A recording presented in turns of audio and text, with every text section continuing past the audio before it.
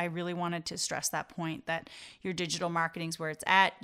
If you haven't already begun using digital marketing, then you're behind, but it's never too late.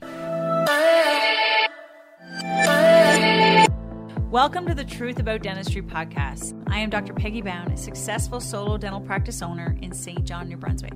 After years of figuring out how I wanted to practice, I now run a fully digital clinic providing my own brand of dentistry on my own terms. It wasn't easy, and I'm still learning, but I know I have so much knowledge to share.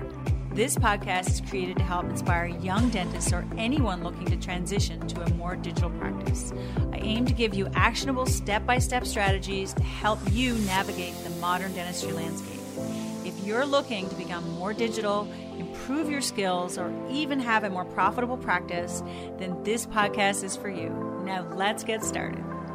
Last episode, we talked about virtual consults, the pros and the cons. And I don't know. I hope it was clear, some of the real good things about virtual consults, but even some of the things you need to consider and some of the things that maybe aren't so good or so glamorous. So I don't know if you did listen to the end. If you did, there was a little kind of a challenge there for you to tally up, all the pros and cons that you felt were pertinent and to help decide for yourself whether or not virtual consults were for you. And again, maybe you did that. And if you did, thank you. I would love to hear from you what you heard. And if you're listening to this episode, maybe you really either like the sound of my voice, just joking, or you like virtual consults and you want to hear more, because this week I'm going to be talking about the process of virtual consults and just the steps and just the basic understanding of what happens in order to get a patient into a virtual consult and then what happens after. So I'm going to go through those right now. So I'm going to break it into 4 parts. The first part is the marketing, the social media, how they find you. The next part is the actual tech, what you need to consider, what you need to have.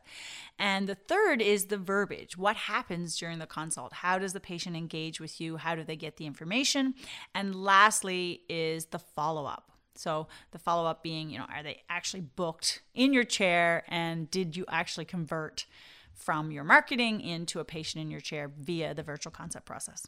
The marketing is the very first part. And I would like to, believe that most of us have dabbled or are knee-deep in marketing.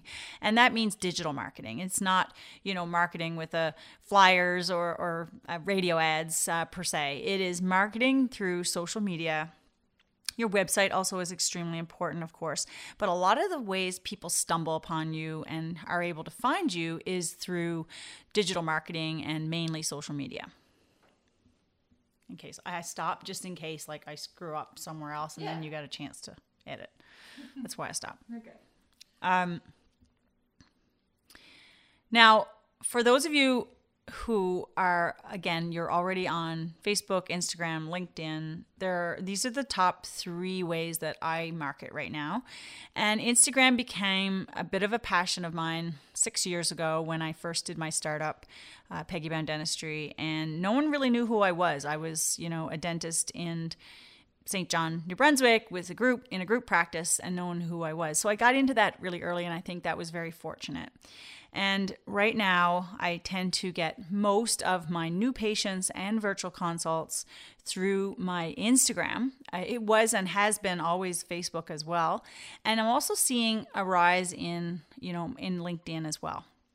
So I'm of course going to go into a lot of these in other podcasts because it'll take more than one. But I think the key here is to have a way in your marketing or in your digital marketing, your social media, to have a clickable link to get to a virtual consult.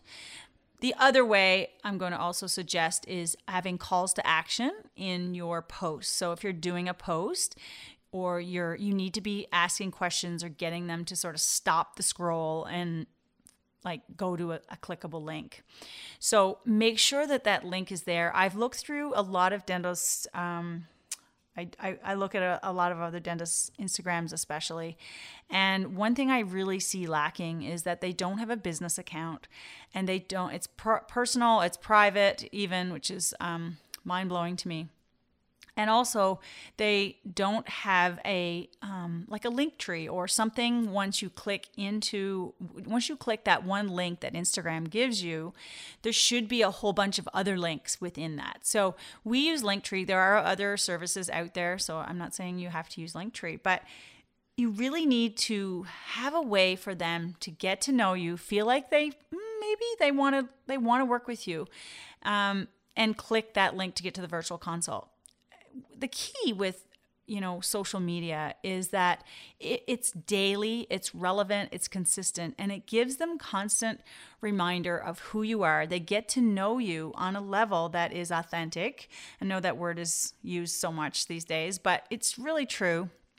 I believe that if you're creating content and you're posting, maybe it's before and afters, maybe it's what's going on with your team, maybe it's the beautiful, environment that your patients will come to when they get to your clinic, maybe it's some of the cool techniques and tools that you do, all the way up to giveaways and contests and things like that. So you've got to create that energy, but there's got to be, that way for them to say, I'm shopping around, I can pick dentist A, B, or C.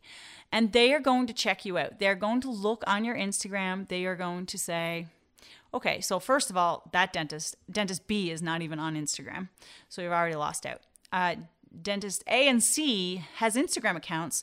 And one of the Instagram accounts is, it's pretty nice. It's nice. It's, it's obviously a dentist. They do some things. But dentist A has beautiful colors. There's some rhythm to it. There's good information right at the top, like underneath the business bio, that gives a little mini description of who you are and what your clinic's all about. There's a clickable link. There are before and afters. There's some of the things that you do. There's happy, smiling, real patients, not just stock photos and, happy Valentine's Day stock card kind of look on your Instagram. They're going to choose you first. They're like, okay, I'm going to talk to all these dentists because I am going to shop around. We have to remember dentistry is no longer the business of, just people just looking to make sure that they have clean and healthy teeth. It has become very competitive, and in the world of thinking about the things you probably want to do, which you may want to do more Invisalign, more restorative, implant dentistry, they are consumers, and you have to think of yourself truly as a business that is competing on that level. And you have to look professional. You have to have social proof that you are the one they should choose. And by kind of understanding that and focusing your marketing towards that and offering something more. Maybe it's free information. Maybe there's some blogs on there. Maybe there's, something that they can get back that makes them either identify with your clinic or identify with you, your brand. Then you're going to be much more likely to even have them click that virtual consult link. So I really want to, I am going to go into marketing in other episodes, but I really wanted to stress that point that your digital marketing is where it's at. If you haven't already begun using digital marketing, then you're behind, but it's never too late. So that would be the marketing bit, and they click a link called Virtual Consults, and now they're into the funnel, which we call a sales funnel.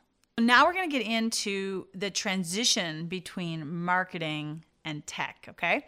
So that transition, that connecting piece, is the landing page that they come to when they have clicked the Virtual Consult link. So you have to have a way for your patients to get to a location that, again, guides them. Maybe it should be attractive. It should be simplistic. It should be easy for them to read about you, read about what do they need to do to supply to you in order to, set up an appointment with you so that you can best, connect with them in the actual consult. So in our landing page, we have an image, an after picture of our patient. We have, a description of what we do, the services we offer, and we lead them to a place where they can give us the chief concerns, tell us anything they want about themselves, and it gives them the photos that they're going to take so that I have a chance to look at and review and be prepared for the virtual consult. One of the beautiful things about the virtual consults is that unlike just a clinical office consult, I get to learn about the patient before I ever meet them. So it allows me to prepare, especially if they were an anxious patient or something like that. I'm going to address those things head on. But I get that background and I get to sound much more expert because I've prepared in advance for the consult versus, again, if they just came into the clinic, I kind of have to do it on the fly. Now I'm going to discuss the rest of the tech, and this is the actual things that you need in order to do this. The first is a video conferencing service. Now, you could use FaceTime, Zoom, Teams. You just have to pick and offer those options to the patients to allow them to know how they're going to be, what platform they're going to be using to talk to you. And the next thing is to have the organization of all of that and the reminders of the consults for the doctor. Now, if you're like me and you're a doctor, you have a lot on your plate and you need reminders. So the reminders that we have set up are through our own Gmail, our Google Calendar, but it can be any, calendar related to your email service. Can be Outlook, Yahoo, whatever. But you want to have those virtual consults pop up as reminders in your calendar. Yeah, well done. Okay. The other thing you have to think about is that you do have to ask in this landing page when you get the information from them is their email. So you want to be able to collect emails. And on another side note, the emails are great because you can potentially market to patients later with those emails. So collecting, getting an email list is also a really great thing for other purposes. And we can talk about that in another episode. But you will be collecting their emails, and that will be the primary way you'll be connecting back and forth with them. Another part of the tech are digital forms. Now, again, they've connected with you through this landing page, but once everything has happened and you've done the virtual consult, it's really impressive, I believe, for patients if you can send them digital forms. It would be everything from, what to expect, the COVID forms that we send them, different things like that. And I can touch on that a little bit more at the end. But I just wanted you to know that if you really want to be digital and you want to think about all the tech involved in the virtual consult process, it's really great to follow up using the emails that you've collected or the email that you've collected from the patient to then send them the digital forms that will allow them to have an even more seamless connection with you to get into your clinic and not have to be filling out paperwork once they get there. So automation is really the connection of all these things, and that's going to save you a ton of time. So you have to think about how are you going to automate it, because when you think about it, I just mentioned 5 different services that all have to be sent and coordinated with this patient. So you can think about it, if you really want to scale and you want to do a number of consults per week, virtual consults per week, which I do, there's no way we could do it without automation. Moving on to part 3, and that's the verbiage. That's the actual meat and potatoes, I guess, if you will, of talking to the patient, getting them to know you better, you understanding them, and providing that, customized answer. And I call this the verbiage. So verbiage is there's a little bit of a flow, I feel, to these consults. I did record the other day. I recorded one because I thought, there's a system, there's a way I do this. So I kind of want to break this down. The first part is I get on the call and I, of course, obviously say, hello, welcome to your virtual consult. And they kind of laugh. And I said, I say, what do you think about this? Is this good with you? And everybody is so happy. This is fantastic. And then of course you can have other family members there and things like that. But just get to kind of break the ice and ask them if they've used the platform before, or if just kind of find out a little bit about them. So there's just that get to know you few moments. Then I'll say to them, I'll have the chance to look at your photos. I see that your concern is with that dark front tooth, for example, if that's what it is. And, I'll go into, tell me how this is affecting you or how long has this been going on? So I'll get a little bit more of the backstory. And then I will get into, how I'm going to address it. I will ask them some questions. I like to know roughly if they've been researching, solutions, if they have much knowledge already about it. So, because if I'm suggesting something like an implant or whitening or Invisalign, I like to know what their understanding is, because I can go into more or less detail depending on what the situation is. Although I usually have a rough idea of what's happened by looking at the photos and reading the chief complaint, I really get them to tell me in their words what really happened, how it's been affecting them. And, in essence, it's allowing them to tell me their story instead of me repeating back what I read as their story. And that really, I feel, helps them feel in control of the consult and, feel like they get to be heard, which is exactly what I would do in a face-to-face consult. So trying to keep that the same type of concept that will really help, I believe, in your virtual consults. The next thing that happens is, of course, I am formulating in my head its treatment plan. So now I'm going to present it to them, and I'm going to really stress, if I feel that they're a candidate and I really want to, encourage them to have something like Invisalign, I am also going to say it with a lot of confidence, and I'm going to make them feel special. So I'm going to say, look, I think not only do I think you need Invisalign, but I think you are the ideal candidate. I think you're a great patient for this type of treatment, and this is going to solve, a number of the problems that you're having. The other thing to remember, though, is to say to them that you have to really see them clinically. You can only go so far by looking at the photos in the virtual consult, and that you will be doing much more detailed clinical exam, x-rays, and more professional photos when they come in. So again, you're giving them that thing they need to know that you're the right dentist for them, but you're not, kind of cornering yourself into that treatment plan. And then another thing that I would have to say is important is when you're looking at what that patient needs. Now, example, Invisalign consultations are generally complimentary when a patient comes in for Invisalign consult. So if you're booking for them for that, that may not be a no-charge appointment. But if you feel that it's going to be a much more interdisciplinary case, now for me as a DSD master and DSD clinic, I like to do and consider a lot of other options. And sometimes if I know it's going to be, Invisalign implants, veneers, things like that, I know I'm going to put a lot more work into that when they come in. So I am going to give them an estimate as to what the cost will be on that first appointment. Patients don't like surprises, and they would like to know that when they come in, they know what to expect. And I generally will quote anywhere from $350 upwards. It's generally not much more than $350, but anytime I've suggested that as like that initial consultation with records, full records, they know they're already getting a value-added type of service. And this virtual consult was complimentary. So when they get there, they're ready, prepared to pay for something. So I usually get no kickback and no surprise looks when I present that. Still keeping in verbiage, but now we're in that fourth part, which is the follow-up or the wrap-up for the virtual consult.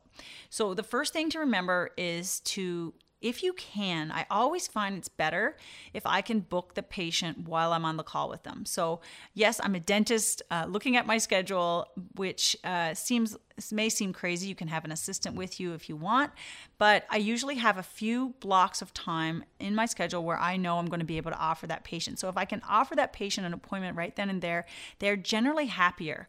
And it's done, it's efficient. There's no then calling back to the desk the next day or, this back and forth that goes with like trying to find a time. When I'm with them and I say, look, are you interested? Would you like to actually come into the clinic and meet us and have this next step? Again, 99% of the time, I've never had a problem, and probably 90% of the time, I'm able to book them right then and there. The key thing to booking them there's also efficiencies that come from this as well. And the first is you've booked them for the right amount of time. Your chair time, especially now in a post-COVID world or in this world we now operate in, we don't want to have downtime and we don't want to waste chair time. So I'm booking them for the right amount of time that I know that my assistant will need in order to carry out what I'm going to suggest that we're going to do in that next appointment. It's also going to happen in the right place in the schedule. So again, strategic booking, no hoping that I'm available during that time. I have my schedule pre-blocked and I know where I can place a patient like that so that they still feel very cared for and that they get all the treatment that they need in the records and clinical consult appointment. A key thing to this, though, is also telling them what is going to happen next. So again, if they've agreed to the appointment, I say, okay, so when you come in, this is what we're going to do. We're going to do, A, B, and C. And the nice thing about it is that there's no surprises. And the patient is also told that someone from the team would be following up the next day through email, sending them the digital forms, which I mentioned in the previous comment where I'd said, it's good for the tech part of it to have digital forms. If you also have digital forms, it's also going to make you look that much more smooth and seamless and professional. So someone from the team is notified that you've had this virtual consult and there's nothing lost. I will put in the notes for that patient when I put them in the schedule. I'll put that this is what they need. I'll give any notes. This patient's very anxious. I may also say, we don't need to do a CT scan that day. We do need to look at this as an Invisalign records appointment only, or it may be a digital smile design records appointment. So all these details get put into the schedule. And again, the assistant or the receptionist the next day, when she goes to send the digital forms, there's a complete there's no loss of information. And then again, that whole transition from patient consult to actually getting in the chair is really super smooth. So my tip for this episode is, if you haven't done virtual consults already and you're just getting into this, I would like you to practice. It could be through Zoom or FaceTime. Probably do both, honestly, because how you show up in a phone is different than how you show up in a computer. And where to look, when you're actually talking to that patient and not looking down at yourself. I always have that habit of sometimes looking down, but remembering to look up, because that way the patient feels like you're making eye contact with them. And body language in all human interactions is crucial. And so we have to make sure that we overcompensate for, again, the lack of the fact that we're not actually in the same room together. So a lot of cues are picked up that way when I meet a patient for the first time.